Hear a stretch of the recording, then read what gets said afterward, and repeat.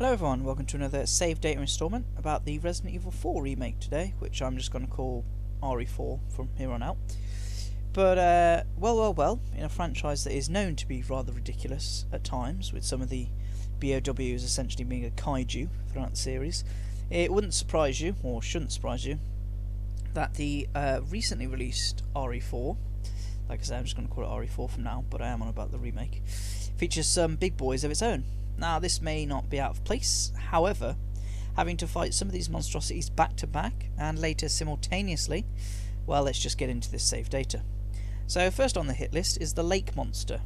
Rather than being left alone to pleasantly glide through the water from one objective to the next, the lake monster decides to rock the boat, quite literally, and cause a bit of a hassle. Now, however, I'm not one to be deterred from my duties to rescue the President's daughter, so I decide to stand my ground. Or rather, I decide to stay balanced while the boat wobbles precariously. Now, because the lake monster is a bit of a simple fellow, the chap hasn't realised that he's actually become attached to the boat via a long bit of rope. Now, at least I think it's rope.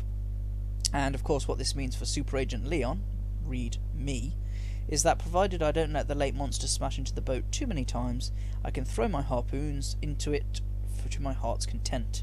And of course, it's exactly what I did, and eventually the beast was felled. So, feeling most proud of myself, I continued my quest to rescue the President's daughter. However, mere moments after this encounter, or rather a little bit of questing and a trip to my friend the merchant later, but it was pretty quickly afterwards, I made my way back to what initially I'd clocked was an arena of some kind, and guess what? It was.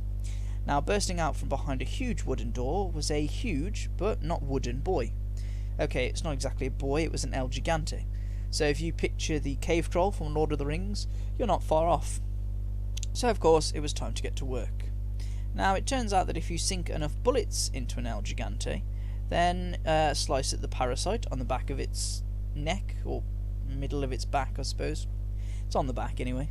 When that's exposed, then eventually that large chap will fall like anything else. I particularly liked the fact that there was a good doggo helping me that I had aided earlier in the game, so thanks for your assistance, buddy. Who's a good boy? Of course, they are. Now, that's two monstrosities laid to rest, not peacefully I should add, but then again, they didn't come in peace in the first place.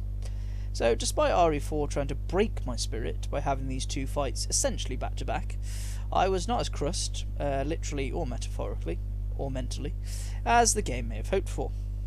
It's okay though, because later RE4 would decide to try and break me again, but once more to no avail.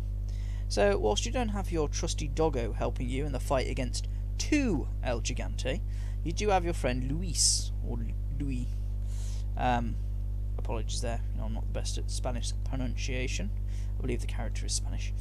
But to give credit to the chap, he does toss you ammo throughout the fight, which obviously is very useful in pumping into the El Gigante that are trying to pummel you into the ground. So you know the drill by now, of course. Pump them full of lead, or you can actually drop them into a vat of seemingly boiling, I don't think it's lava, it might be lava, but it's definitely boiling hot liquid nonetheless. Once you do that, you know, both of them will fall down and die. So, win-win.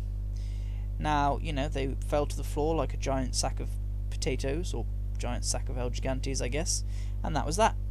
So, as I said at the start of this, I must commend the Resident Evil series, because it certainly has its fair share of memorable monster fights. Now, in RE4, in this remake as well, as I have noted, you may realise that the game tries to throw two at you in quick succession, and later two simultaneously, as in two enemies simultaneously at once, not two more fights simultaneously, though I guess it is one fight of two monsters, but there we go.